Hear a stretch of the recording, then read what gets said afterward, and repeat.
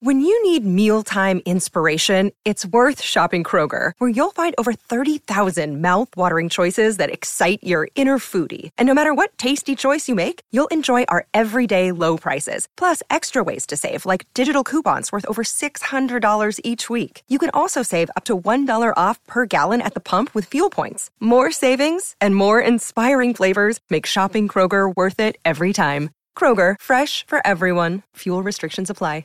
Hey, this is Mick Jones of Foreigner, and you're listening to Pantheon Podcast.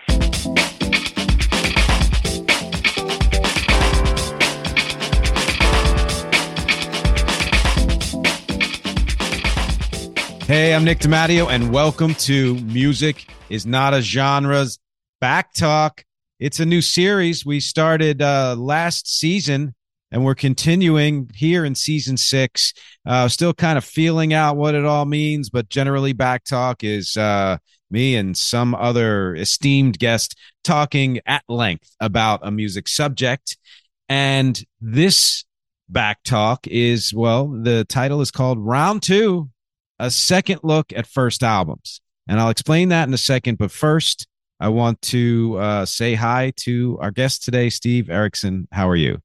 Pretty good. How are you? Not bad, not bad. Been busy, been crazy, but I'm excited that we could take the time out to do this because I think it's kind of a cool topic. So let me explain to everyone what exactly we're doing here. So round 2, a second look at first albums. What that means is I had this idea that I passed on to Steve and you know really helped flesh it out, which is often once an artist is famous, we aren't quite sure how to look at their first few albums, their first albums, 1, 2, 3, whatever it is, prior either to their being famous or to them shifting to the sound that they would be known for. So what we're doing in this episode, in this talk, is, handpicking some artists that we are familiar with or somewhat familiar with, digging into them and discussing the merits of, were their earlier albums good, or if they were good, why were they good in a different way from their later work? And I've kind of got a few categories here that will help the audience at least kind of put things together in their mind before we jump into just our general discussion, which will go wherever it goes, I think. And I have a couple here that, if you please do comment on.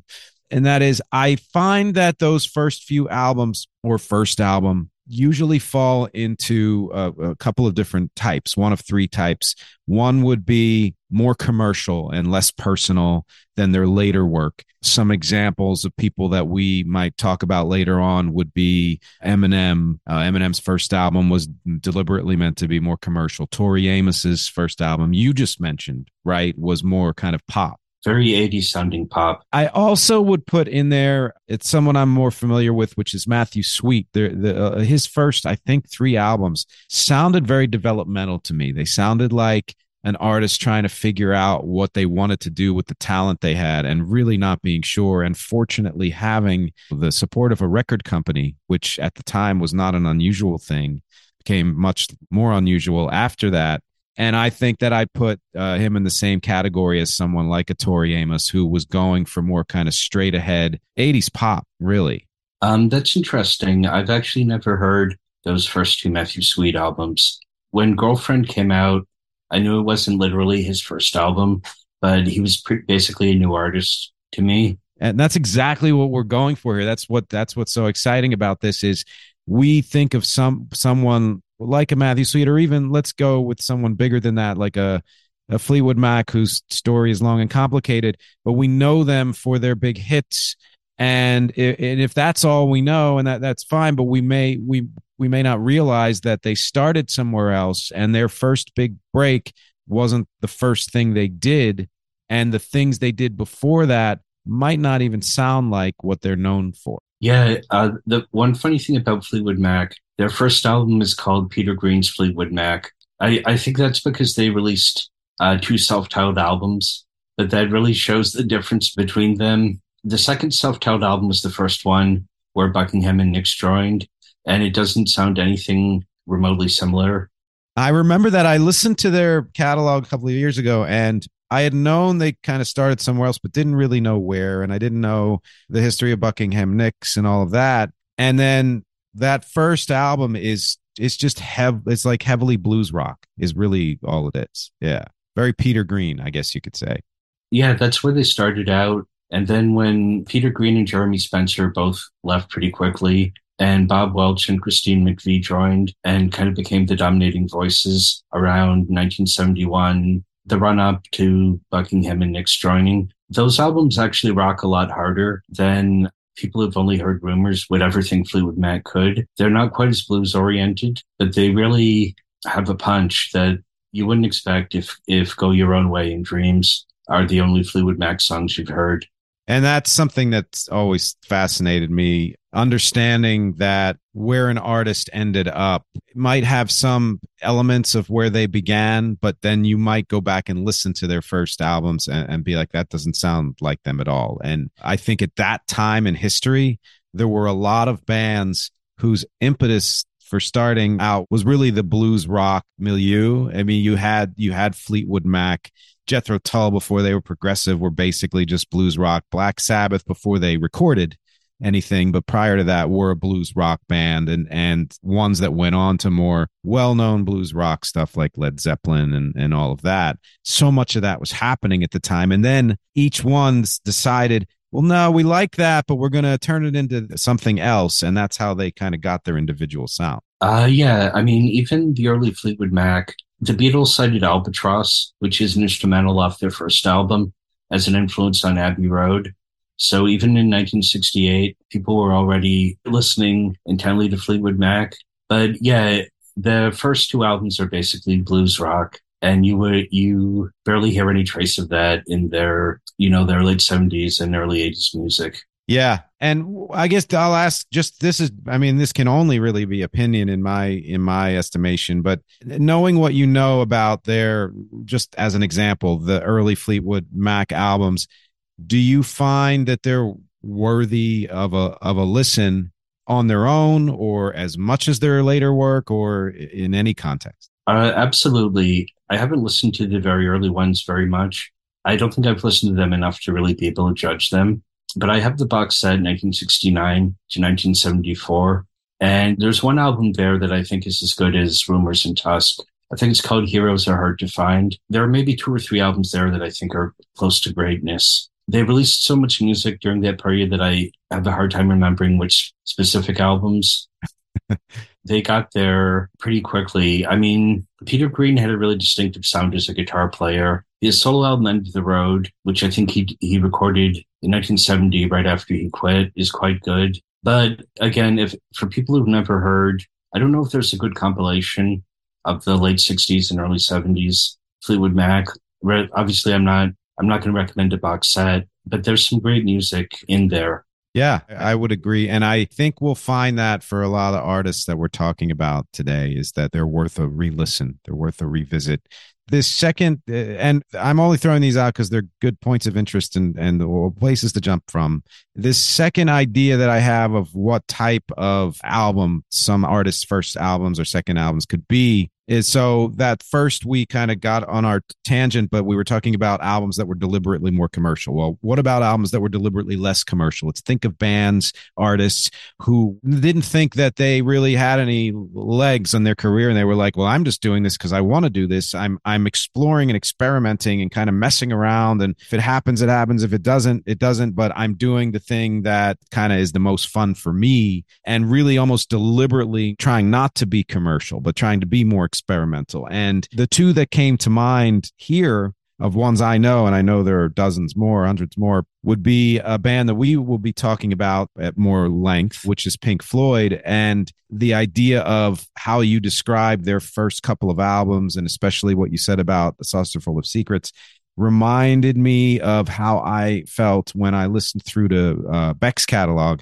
and the 2 indie albums that he put out before Mellow Gold, which are not easy to listen through. And I think that's deliberate. It's as if he was trying to be obtuse. He was trying to be, ridiculous and experimental, and kind of let the sand fly everywhere in the sandbox before deciding or landing on ideas that he would then carry through more cogently through the rest of his career. Hello, Pantheon podcast listeners. Christian Swain here to tell you more about my experience with Raycon earbuds. Our family now has 3 pairs of Raycon earbuds around the house, and my wife just grabbed a pair of the Headphone Pros to replace some headphones from a company that was double the price. And yes, she loves them. Now, if you haven't pulled the trigger on a pair of Raycons, or even if you have, but you're in the market for another pair because they're just that good, well, now is the time to check them out, because they just launched their upgraded model of the best-selling everyday earbuds.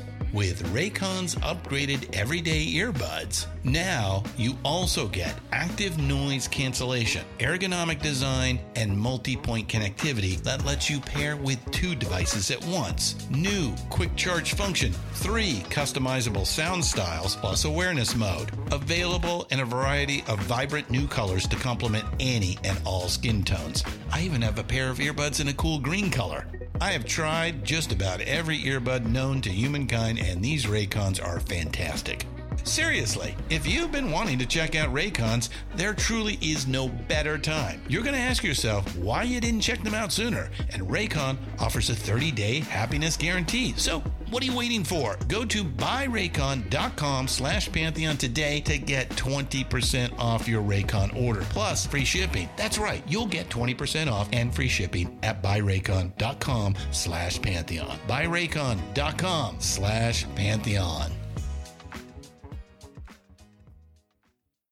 In a similar way to how there was a flightiness and different elements, but kind of a pastiche of the way that Syd Barrett's Pink Floyd put music together that would then later on cohere into a more signature sound of theirs. Yeah. Although with early Pink Floyd, I should say they were far more popular in England than they were in America. Their first album, I think, they got treated badly by their label at first. Like the original American version of Piper at the Gates of Dawn left 3 songs off. So it was easier in Britain. I think there's also just often a tendency for British bands to be more popular in Britain for obvious reasons. Yeah, so something like See Emily Play was a hit in England. Maybe it could have become a hit in America in 1967 if it had gotten actual promotion. But to pick another psychedelic band from that time, the Grateful Dead, that until Working Man's Dead and American Beauty, their early albums sound like they don't have any actual songs, and often they're just sticking around in the studio.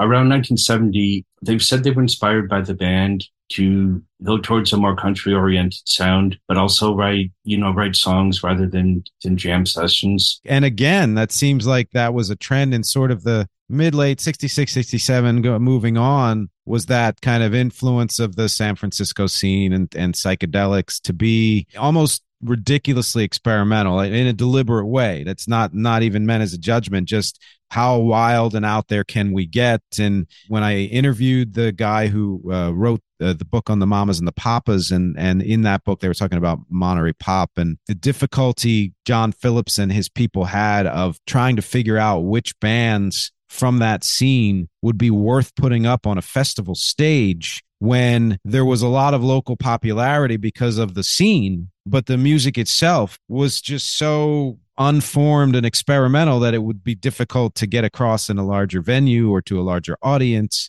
And that sort of seems like what's happened with bands we're talking about here, is that idea of, well, they were doing things that moved them, but then at some point they realized for one reason or another, whether it was because they wanted a longer career or they were getting bored of not having something cohesive, to shift into, like you said, Working Man's Dead, more coherent songs. Or you mentioned a song on the Saucer Full of Secrets that I listened through a little bit, which was, I think it was like 11 or 12 minutes of, and you said it was kind of just like album filler. Yeah. I mean, that song in particular really has the 60s, like, let's get stoned and jam for 10 minutes quality. The reason the song exists is that they needed to fill out the album and they didn't have 3-minute songs. So they had to come up with, a 10-minute one. On the Stooges' first album, We Will Fall, which sounds nothing like any other song they released, came about the same way. That's 9 minutes long. The reason it's so long is that they only had about 20 minutes worth of songs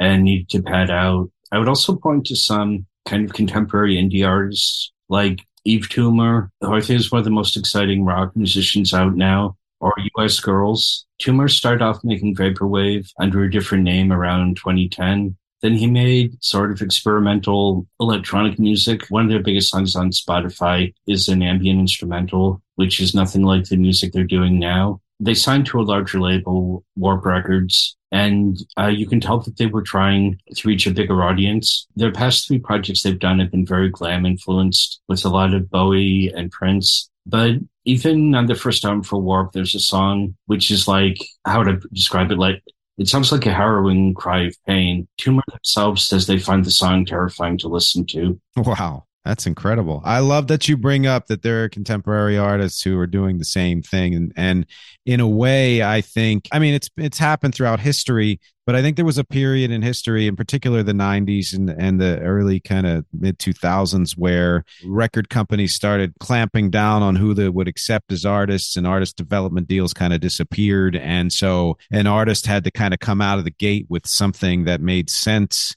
to the label and to a larger audience. But then when the internet age started to creep up and you have people recording anything and everything they want, everywhere they want, and in any way, you're getting back to a point where people can have the freedom to be more experimental and not decide right away what it is they want to do with those experiments. Well, I think also there's a much different attitude about genre. For instance, I think there are artists who are probably enthusiastic about all the music they're making at various points of their career, but you couldn't say, for instance, with Ministry, Al Jorgensen couldn't say, I like synth pop and industrial metal equally. I want to play both of them. By the time Ministry switched to being an industrial band in the late 80s, around that time, he kept saying he hated his first album. And I've heard that may not actually be true. Or, for instance, bands who are rooted in hair metal, like Pantera and Alice in Chains. Alice in Chains never actually recorded beyond the demo stage of that period, but Pantera released 4 albums on their own label as a hair metal band. And then when they signed, they're like, we're the Cowboys from hell. They completely changed their image. And I think there's probably, like, if the first album had been a hit, they never would have gotten heavier, you know? But at the same time, you couldn't say in the 90s, if you were a metal band, oh, you know, I love Slayer and Bon Jovi equally. Yeah, those are great examples. Alice in Chains and Pantera doing hair metal at a time when they saw the, you know, industry shifting. And like you said, they didn't have huge hits out of anything they had done prior to that. So they made the shift, which we know is fine. And we've seen artists do that. It's almost a requirement for well-known artists these days to put out an album or 2 albums where they're shifting into something else. You see that with even pop artists like Miley Cyrus, or Pink will change styles every couple of albums. And we're accepting that because, like you said, there's a different attitude about genre. I always feel like there's a reason why the words genre and gender come from the same root word, in the sense that when we so rigidly categorize things, we cut off the fluidity of what the reality of that is. So now as we are looking at gender as more fluid, we're looking at genres as more fluid, and we, meaning people who at least aren't, you know, assholes. We are more accepting of the idea, and even in many ways excited about the idea that there don't need to be these rigid categories. Whereas back then, like you said, Al Jorgensen probably secretly was like, yeah, I kind of really liked that, you know, first sound. It didn't fly and we shifted, but if I didn't disavow it, then the hardcore people who only saw me as this one thing would think I was ridiculous, and it would have hurt his career, or seemingly would have hurt his career. And I mean, I'm honestly happier that we're here now than we were 30 years ago, you know? Yeah. Although one thing, I think this is much more true for pop and indie rock. In punk and metal, it's still very common for a band to have one sound that they play over and over for their entire career. But yeah, Miley Cyrus, I think, has changed her sound with every album she's made. Although, to be honest, she doesn't seem very passionate about any of it. I thought her best album was the one that kind of sounded like Joan Jett and Pat Benatar. That was the one that came out before last. But there can be a kind of phoniness where it can come off like you're just trying whatever you think will sell without having that much personal conviction in any particular Like, I get a lot of music out of the blue where the press release is like, oh, this is a mix of pop, R&B, rock. Then you listen to it and it just sounds like Phoebe Bridgers mixed with Lorde, mixed with Billie Eilish. It's like a combination of recent music. Yeah. Kind of falls between genre cracks, and that itself has become a new genre. Falling between the cracks. The thing is, it's not actually falling between the cracks. It's a new kind of pop music that's maybe more indie. We've reached a point where you get a lot of kind of bad imitators of. I think we're getting way off the topic at this point. No, that's fine. I want to make two comments on that, and then we'll get back to the topic. And that is that I find that this kind of music you're talking about is almost the new kind of, middle of the road music or MOR, however you want to call it. But that the other point, which I think is closer to topic, is that people like Miley Cyrus or I don't know, Demi Lovato or other people who are very passionate about the music they do. I think they choose to do that music because they want to. And if they're already selling, they don't care as much about how much it sells. But what they do with that music, to me, it's like they're putting on a costume. It's like they're putting on the clothes of that music. But the soul of it being like really embodying it, I rarely feel that from these kind of dilettante pop artists who just jump from one genre to another. Yeah, I think Olivia Rodrigo is actually pretty good at rock, and she went much further in that direction on her second album, but she's also extremely good at piano ballads. She's far more convincing as a rocker than Demi Lovato is. I agree, and I feel it more. And listen, I think Demi Lovato's voice is one of the strongest voices in pop and has been for a while, but that's a different distinction than where does the music come from? And I'm always slightly skeptical about, new artists who are trying on old sounds, because even though there's a part of me that feels excited, like, oh, that sound's coming back. It's something I used to like, I'm wary that they're doing it in a way that doesn't feel organic. And I will agree that much of what I've heard from Olivia Rodrigo sounds organic. Yeah, I think Lovato now has made 2 rock albums in a row. I think switching styles to that actually really tanked her popularity. So I think she really is making music that she cares about. My problems with those albums are more about overproduction. Although she has a great voice, it's maybe suited better to softer music. Like her ballad Sober is the best thing I've heard by her. It's very stripped down. She's not competing with loud guitars. I think I remember that from that album. Yeah. And that's a whole other topic as to what fits an artist best. I think I just want to say one more thing about this, that to me, and I brought this artist up before, but the kind of British counterpart of Olivia Rodrigo for me has been Bia Badubi, in that she started more pop and moved into kind of a rock sound or in a grungier sound and all of that. And I, for the most part, do not find her songs overproduced. I find that she seems to live in the music that she's doing, and in a similar way to Rodrigo. Yeah, I've liked what I've heard by her, but I've only heard maybe 3 or 4 songs, so I can't really offer a particularly informed opinion on her. Yeah, I haven't heard everything, but I've heard the last couple of I think an album and an EP, I want to say, and yeah, I was pretty impressed.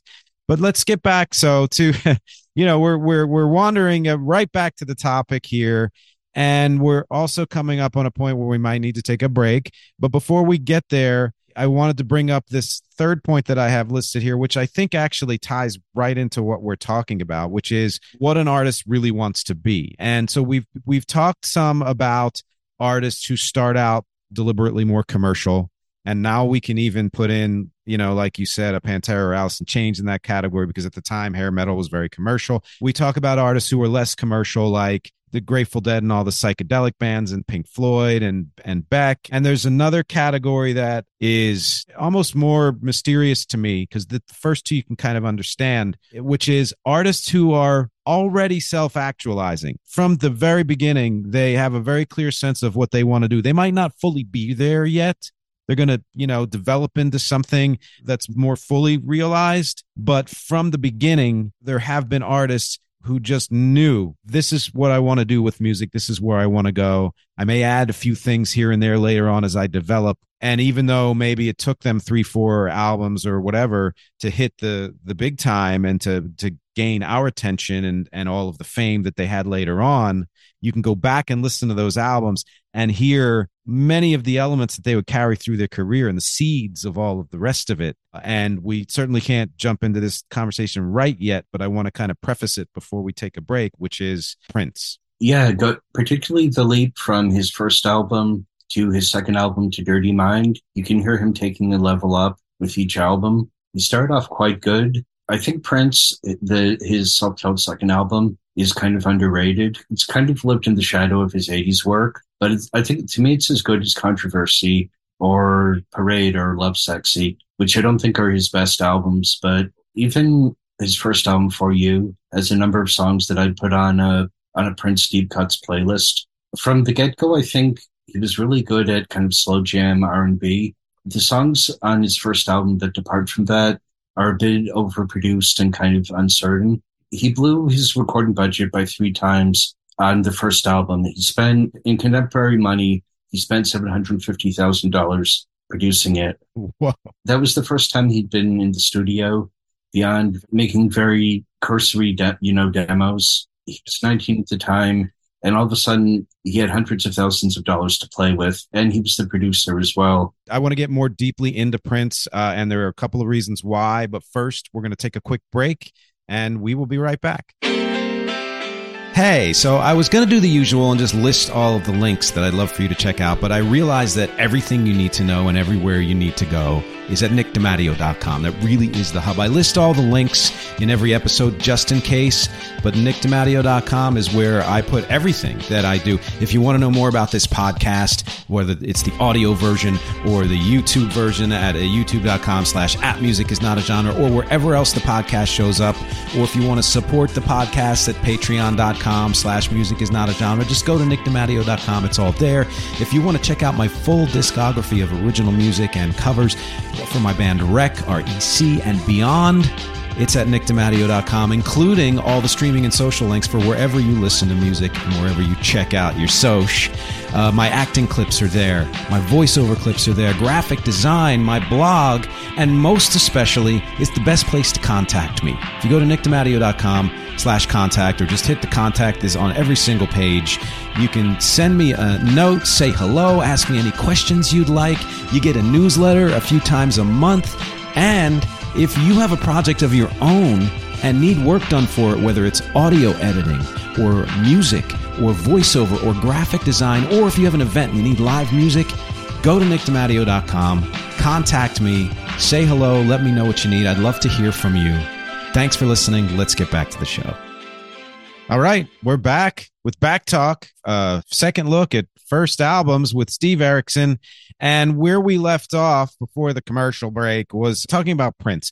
And we're going to dive into this, because I think that he's a very worthy subject. And I think a lot of people do know, or if they don't know, they should know that there is quite a difference between the first few albums and what came later. But the reason why I'm stopping to explain this real quick is because this was a couple of years ago, probably more. The whole reason I even had this on a list of possible topics for a podcast was because a very good friend of mine who I had done a lot of music with and everything, as shortly after Prince died, made the statement that his first few albums were kind of lame. And I don't know if that's exactly how he put it, but I think that is anyone who knows that he put out an album before, let's say 1999 or Controversy or even Purple Rain for some people, if they know that he had albums before then, tend to believe the same thing, that, oh, it must not have been that good or whatever. And I know I hadn't heard his stuff. The first song I ever heard from him contemporaneously was, I think, Delirious. And then it kind of went from there. And then I went back years later and listened to all the older stuff.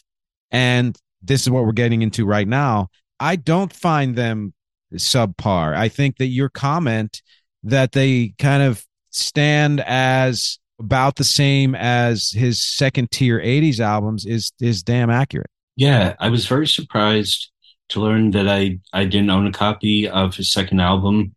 Given how long ago it came out, I don't fully remember this, but I think it's quite likely I never heard it all the way through until the preparations for this podcast. I did buy a copy of For You around the time of his death. I Want to Be Your Lover was a hit back in 1979, but after that, his popularity dipped. a little bit until 1999. Both 1999 and Purple Rain, if you were listening anywhere near Top 40 Radio in 83, 84, I mean, you literally heard every song from Purple Rain, and you heard a lot of Delirious and Little Red Corvette and the title track. And Dirty Mind, I don't think Dirty Mind got much radio play, both because the production is quite rough, and the songs like Head and Sister even would not be very radio friendly. Not even today. Right. Although Cyndi Lauper had a hit off it covering When You Were Mine. Right. And that's a song that I have been going back to a lot in later years as something to cover. And I do think that does sort of, there are things that came later on in his career that sound like that to a degree. And before I forget, I just looked this up because I know, again, you have When You Remind Cyndi Lauper, you have I Feel For You, Chaka Khan. Yeah. I remember that hit as being huge and didn't know at the time that was a Prince song. And when I went back and finally listened to that album, which I think was the self-titled album, I was like, whoa. And I think I actually like Chaka Khan's a little better. It's more actualized, but you can hear all the elements of what he was trying to do on the original too. Yeah, I knew at the time that Prince had written it. He wrote so many songs and other artists had hits with them. The thing about Chaka Khan's version, it's also kind of at the intersection of pop, R&B, very old school hip hop. So you get Stevie Wonder playing on it and Grandmaster Melly Mel rapping on it. One thing that, particularly with respect to Prince, you were saying how genre and gender are connected. Genre is also a really racialized concept. I went back and looked up some original reviews of the first two Prince albums, and almost all of them mentioned disco. I can vaguely hear it. I hear much more. My favorite songs on the first two albums are the kind of like lush R&B slow jams. But to me, they sound more like Barry White. I mean, they don't actually sound like Barry White, but they're closer to that or the OJs or kind of music that influenced disco more than what disco meant by 1978 or 1979. And there's an awful lot of Hendrix comparisons. And to me, his guitar playing really doesn't sound anything like Hendrix. If anything, it's kind of like Eddie Van Halen without all the tapping on the fretboard. But like Bambi, which is the big rock song on Prince, there's a song that sounds similar on the first album. To me, they sound like LA hair metal. That was before that scene had really taken off, except for Van Halen, but they sound much closer to that to me than Hendrix. This is blowing my mind because, first of all, I was just about to mention the eclectic mix of genres that he had on those first albums. And the two, well, this is what, episode 7, it will be 2 episodes before this, I interviewed a guy named Steve Rosen who wrote a book about his relationship with Eddie Van Halen. He's a journalist and he had a personal and professional relationship with him. And he mentioned Prince because he's also written a book on Prince. And you're right. I mean, you can't claim that, Prince started anything with any of those songs on those albums, but the fact that he was dabbling and fairly well, I mean, to varying degrees of success, but I think fairly well, at least competently, if not more so at times, with things like, hair metal or straight up rock or, of course, the R&B, and then things that sounded vaguely like disco that people had to categorize as disco because he was a, person of color or whatever else, other reasons there were. And also the new wave stuff that he would end up using a lot more later on, especially in the 80s. That was the thing that really fascinated me the most about those albums, because even though there was a certain sense, like I said, of he was pretty darn self-actualized because he's just like, this is what I want to do. I'm doing all of it. And I'm just going to find a way to put it all together and make it work. And then would eventually make it work. There was still an element of, I'm going to dabble in this, I'm going to dabble in that. And maybe not everything will stick 5 years down the line, but I'm going to do it as well as I can possibly do it. And I do think that the last comment, the comparison to Hendrix did have more to do with the fact that he was an African-American guitar player rather than just a guitar player, because you're right. Like his stuff does sound more like, Eddie Van Halen without the hammer-ons. Yeah. It's also interesting how quickly he seemed to learn from his mistakes. He recorded his second album barely 6 months after the first one. And I think Dirty Mind actually began as a collection of demos that he decided to release. He was originally planning to give those songs a much slicker treatment. I think he could see that maybe doing something to get to one of the things you were talking about, doing something that seemed less commercial would benefit his career in the long run and benefit the way that he was perceived, particularly after I Want to Be Your Lover was a hit. Most artists would crank out a song that sounds the same in hopes of having another hit. On Dirty Mind and Controversy, he went more, you can hear like the organ sound on that really sounds like Elvis Costello's, the organ on This Year's Model. Oh, yeah. Or the way that Blondie used keyboards. Yes, those are in that kind of like post-punk new wave vein. And this is the thing that I think is something that I wanted to illustrate with this episode, which is that artists that are that exploratory, and there are artists who are so famous that they're well known for only one thing or two things. For them to have gotten there in a way that was so signature and unique, they probably went through a lot of elements of trying things out and really diving into them. And those recordings shouldn't just be thrown away as, oh, well, they didn't know what they wanted to do yet. I think that there's a lot of value to hear in there. And there really, how many other artists who had even any kind of minor single or anything in the, late 70s in America were experimenting with the mix of music that he was, which included all the stuff we mentioned. And the fact that he didn't feel limited to just, well, I guess I have to do R&B because that's what other precursors have done and who are African American, who come from where I come from or whatever it is. No, I'm going to do metal and new wave and all of that stuff is like what you said about him choosing to be less commercial, in that the minute you feel like you're limiting yourself, you're also limiting how high your career can go. You're going to either be here, or you'll be here and then here if you open up the gates. Well, I think it's also more common these days. You'll hear someone like Post Malone will put out an album and there'll be a song for every radio format. There's a degree of calculation to that, I think.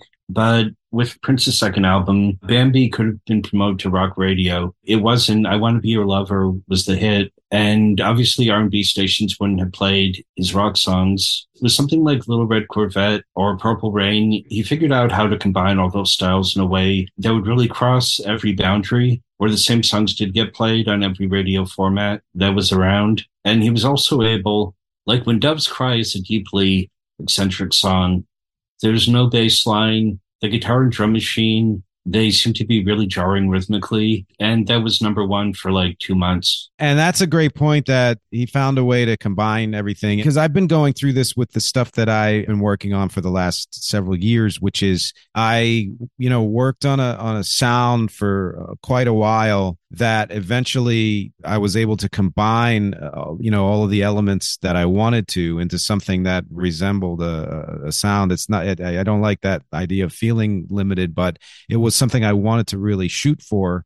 And then after that album, the Sunshine Seminar, when I did kind of my experimental albums in 2020, it was deliberately shooting off into different genres and kind of siloing them to see how much I could get out of each one. And now this next album I'm working on is going to be both of those things. It's going to be kind of a pick of, well, here are some genres that are clearly distinct, but then here are songs where all of that comes together. And that to me that's where I like my favorite artists are ones who can do all of that. They can shift off into some pure genre experimentation or do it really well, and then go back to the sound that they've created where they've combined all of those things. Yeah, that sounds like a really interesting project. I'm doing an album now where I'm really writing it now, where I'm really trying to challenge myself by not writing in major or minor keys and not using 4/4. Wow. Theoretically, I don't think any of the music actually sounds like prog rock, but the idea of trying to avoid, it might sound like something like Tubular Bells, if that counts as prog rock. The actual sounds are more influenced by like gamelan music. It's music from Java that's made on tuned metal percussion. There's a lot of bells, but the idea was that I felt like I got bored writing songs in 4/4 in minor keys, and I used every chord progression you possibly can. So if you write in like a song in 5/4 in the Hungarian minor scale, you have to come up with something you haven't done before. Yes, I love that. And I'm looking forward to hearing that very much so. Being half Hungarian, I appreciate you using the scale. But that kind of gets me to a quick tangent before we get to another artist, which is that idea of deliberately challenging yourself, the way we talk about the way Prince did. And I would even argue the way a band like Grateful Dead did, where they were like, well, we've learned how to jam for no reason other than jamming. Let's try to turn this into something cohesive. You mentioned briefly in some notes that you had sent to me about how Eminem's first album is so different from what came after it. And I had never heard it. When I did the episode, I guess I was listening to whatever was on streaming, and it's not on streaming. I think there's one song on Spotify from that album. And I finally listened through to the whole thing.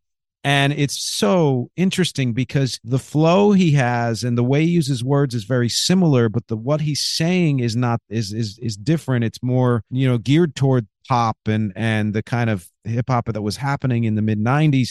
And his voice isn't quite as aggressive as it would end up becoming. And I feel like there was a sense after that was similar to Prince's, or to what we're talking about, us challenging ourselves as artists. And that is that if I don't try to take this to the next level, I'm going to be pigeonholed as only being able to do this. And deliberately shifting away from that is what ended up bringing him and others to greater heights than they could have if they just stayed where they were. In Eminem's case, I think the change in sound had more to do with he was desperately poor at the time that he made that album, and it flopped. There were only 1,000 copies pressed. It only came out on vinyl and cassette. It was released by a label that was an offshoot of the studio where he recorded it. He attempted suicide about a year after it came out, and its commercial failure, he absolutely had to make a success as a rapper just to make a living. That album went nowhere. So I think he came up with the Slim Shady persona out of desperation, but he also made music under the guise of really dark humor. He started making music that was more personal, or where he would, even on My Name Is, he says some really grim things about his parents. He makes a joke out of it, but particularly on the album version, where he says he dreams about slitting his dad's throat. But paradoxically, a lot of people find that they can express themselves more personally through a persona. I think that's what he found. I get that. I think that there's a freedom to feeling like, quote unquote, you aren't in the spotlight, but that you are hiding behind this mask that allows you to then, I can say whatever I want now, or go wherever I want. I think it's not the full story, of course, but I think some of the reason why David Bowie would switch his persona now and then was to allow himself the freedom to explore different parts of himself and his music without feeling like everything he did had to represent the real David Bowie, if there is even that. Yeah. Yeah, wow. And just the thought that those kind of personal things can also drive an artist to do that is something that's to me, that's a whole different episode, because that's fascinating. And that's something I haven't even begun to think about, really. Hey folks, Stefan Shirazi and Renee Richardson here from the Metallica Report. And we are proud members of the Pantheon podcast family, where the best of music and podcasts unite. We've got something pretty cool for you. We're giving away an exclusive Metallica merch package worth over $250. That's a whole lot of Scary Guys, Skulls, M72, and other sought-after Metallica swag. And we've made it easy for you to win. Follow and share the Metallica Report, and you're in the game. Go to pantheonpodcast.com/Metallica, enter your email, and hit that button to be entered to win. And just like that, you're eligible for our monthly exclusive Metallica merch package. And guess what, rockers? You can enter every month, so just do it. And while we love our global brothers and sisters, the lawyers won't let us ship outside the U.S. But something that we did begin to think about, which is one of the other bands that we passed back and forth a lot of notes about, other than Prince. We've mentioned several others, but the two big ones that we kept revolving around were Prince and Pink Floyd. And I'd love to hear your take on their albums with Syd Barrett. I think Piper at the Gates of Dawn is a masterpiece. One of the great psychedelic albums. To me, that they're there fully formed. The Velvet Underground's first album came out around the same time. And I think Pink Floyd have said they were, even before they could hear the Velvet Underground, they read about them playing with films projected behind them, that they thought of themselves as kind of part of this larger art project. that was a big inspiration. The thing with Pink Floyd, Piper at the Gates of Dawn is so tied to Syd Barrett, with him being the singer, guitarist, and main songwriter. He started becoming schizophrenic even while in the middle of recording that album. And he plays on the second album. He only writes and sings one song, Jug Band Blues, which is really, it's a song about going insane, basically. And it sonically, it matches that with a brass band that's playing in the wrong key. Part of what I find interesting about his voice on Piper is that there's a lot, especially in Britain, a lot of psychedelia was very whimsical. I love nature imagery, like influences from Lewis Carroll, William Blake. Like there's a song on Piper called The Gnome. There's a song about his cat, but there's also a kind of sinister quality to pretty much the entire album. What I found interesting, and I'm going to, full disclosure, I've never been a huge Pink Floyd fan. I've appreciated their music. There's music from my childhood that I really will always cherish, but they're not a band who I just put an album on and I get lost in. It's just not a connection. But when I listen through all of their catalog, I guess it's kind of ironic. That first album, I was like, oh my God, I love this. And even though you do hear elements of what they would become in that album, like you said, a lot of it's already there. The quality of it is more whimsical, and there's something different about it to where I feel like the bands that were influenced by Piper, let's say that era, Syd Barrett, are completely different from the bands who were influenced by 70s Pink Floyd, and may not even get along, frankly, and musically speaking. At least you have bands that had that more kind of whimsy and experimentation, especially I think of bands in the 90s.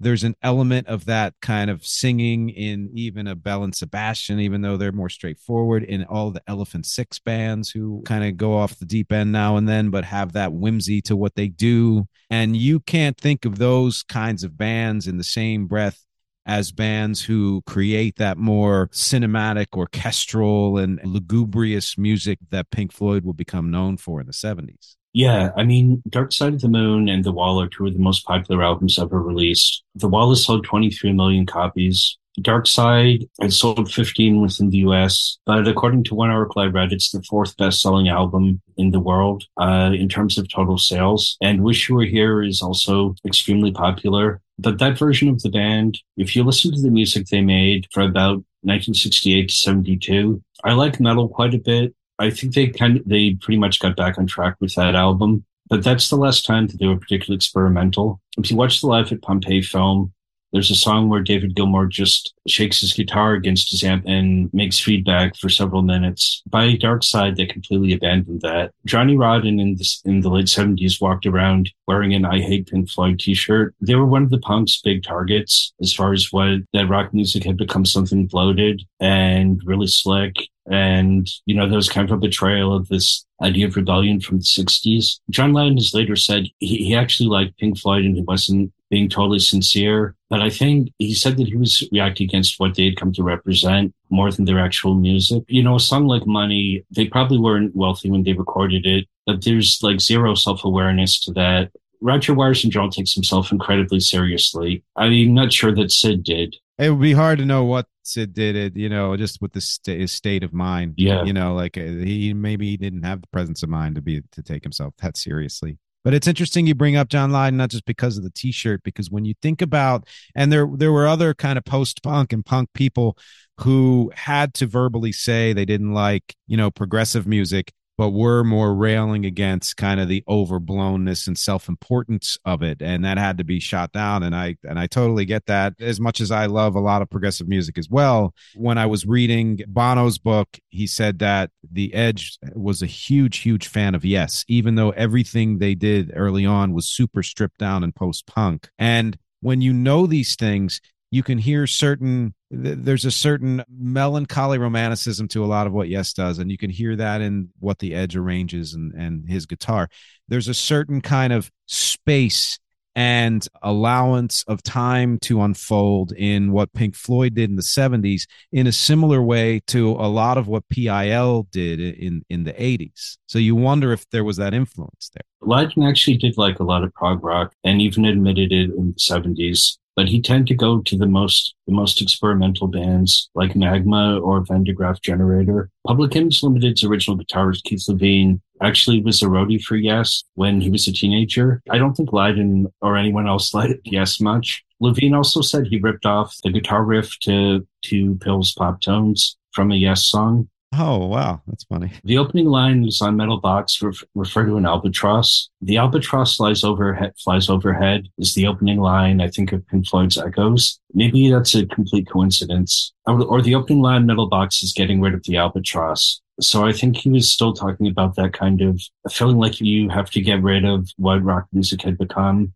and throw it out in order to create something new. It may be a complete coincidence. I don't know. I think if you're saying that he actually secretly liked some of what Pink Floyd did, I think he might have been aware of that, and whether it was conscious or not, it seeped into his influence and was like a commentary on it. I think also, even in mid-70s Pink Floyd, I can hear that they were probably listening to bands like Tangerine Dream and Kraftwerk. Wish You Were Here was my favorite Pink Floyd album from the 70s. I think that's as good as Piper at the Gates of Dawn. And on Shine On You Crazy Diamond is more kind of radio friendly, but there's still a degree of like long electronic passages.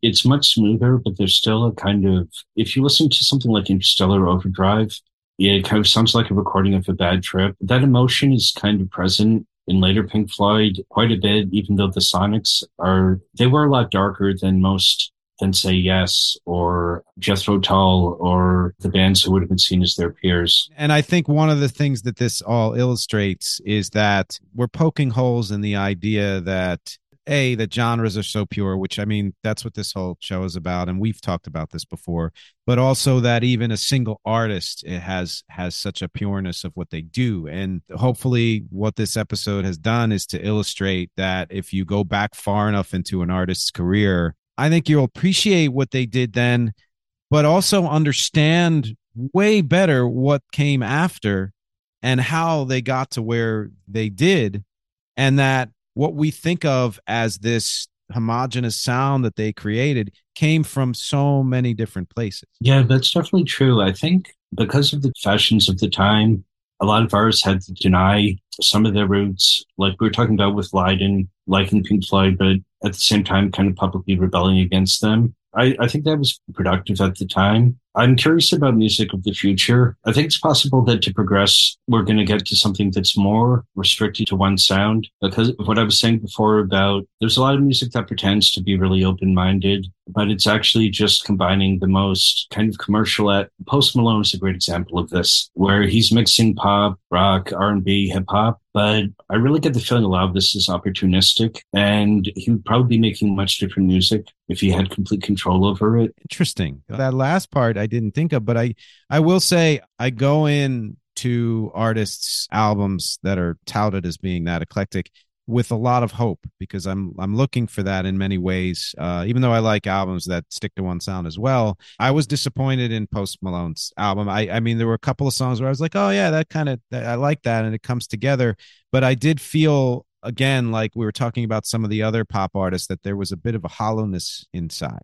Yeah, I mean, it seems like the next stage of music is probably going to be a rebellion against the present. And if the present is, you should like everything, to play devil's advocate, there's a kind of consumerist edge to that, where particularly in the media, you barely read negative reviews, especially of hugely popular artists. There's an attitude, like it would be bullying to say a Taylor Swift album is mediocre in the New York Times or The Guardian. We might see a turn towards sticking to one genre, or another dimension of like, I don't know, though, the next big thing will be people who like Taylor Swift walking around wearing I Hate Taylor Swift t-shirts. And yeah, that's a great point. And I think, again, this is maybe the third thing you brought up that sounds like an entirely, a different episode. We could spend an hour on a subject like that, but we're coming up on time here. And I feel like we've covered a lot of what we wanted to. Were there any final thoughts that you wanted to share? I would really encourage people, if they've only really heard like the Dark Side, the Wall era Pink Floyd, I would recommend Piper at the Gates of Dawn, the compilation Relics, which is tracks from their first 3 albums and some singles from the 60s. That's a really good overview of that period.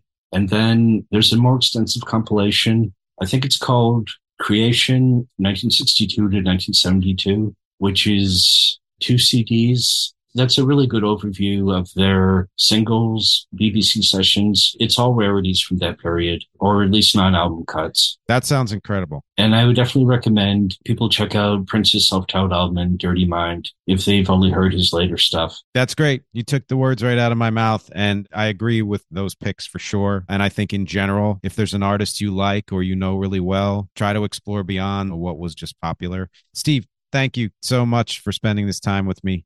Sure, it was great. This is my third appearance on the podcast. Yeah, I think other than my dad, you're the winner here. My dad and my wife. So you're like family already. Yeah, and I'm sure there will be more because these conversations are excellent. Thanks again to Steve Erickson for joining me here. For those of you who like this topic, I'm doing a small bonus episode with a little more behind the scenes of some of my thoughts on how I put together this subject in particular. These bonus episodes are short, but pretty valuable, and you can find them at patreon.com/musicisnotagenre. I want to hear from all of you on what your opinions are on any of this, because as always, my objectives are music, conversation, and connection. Thank you for watching. Thank you for listening, and I will talk to you next week.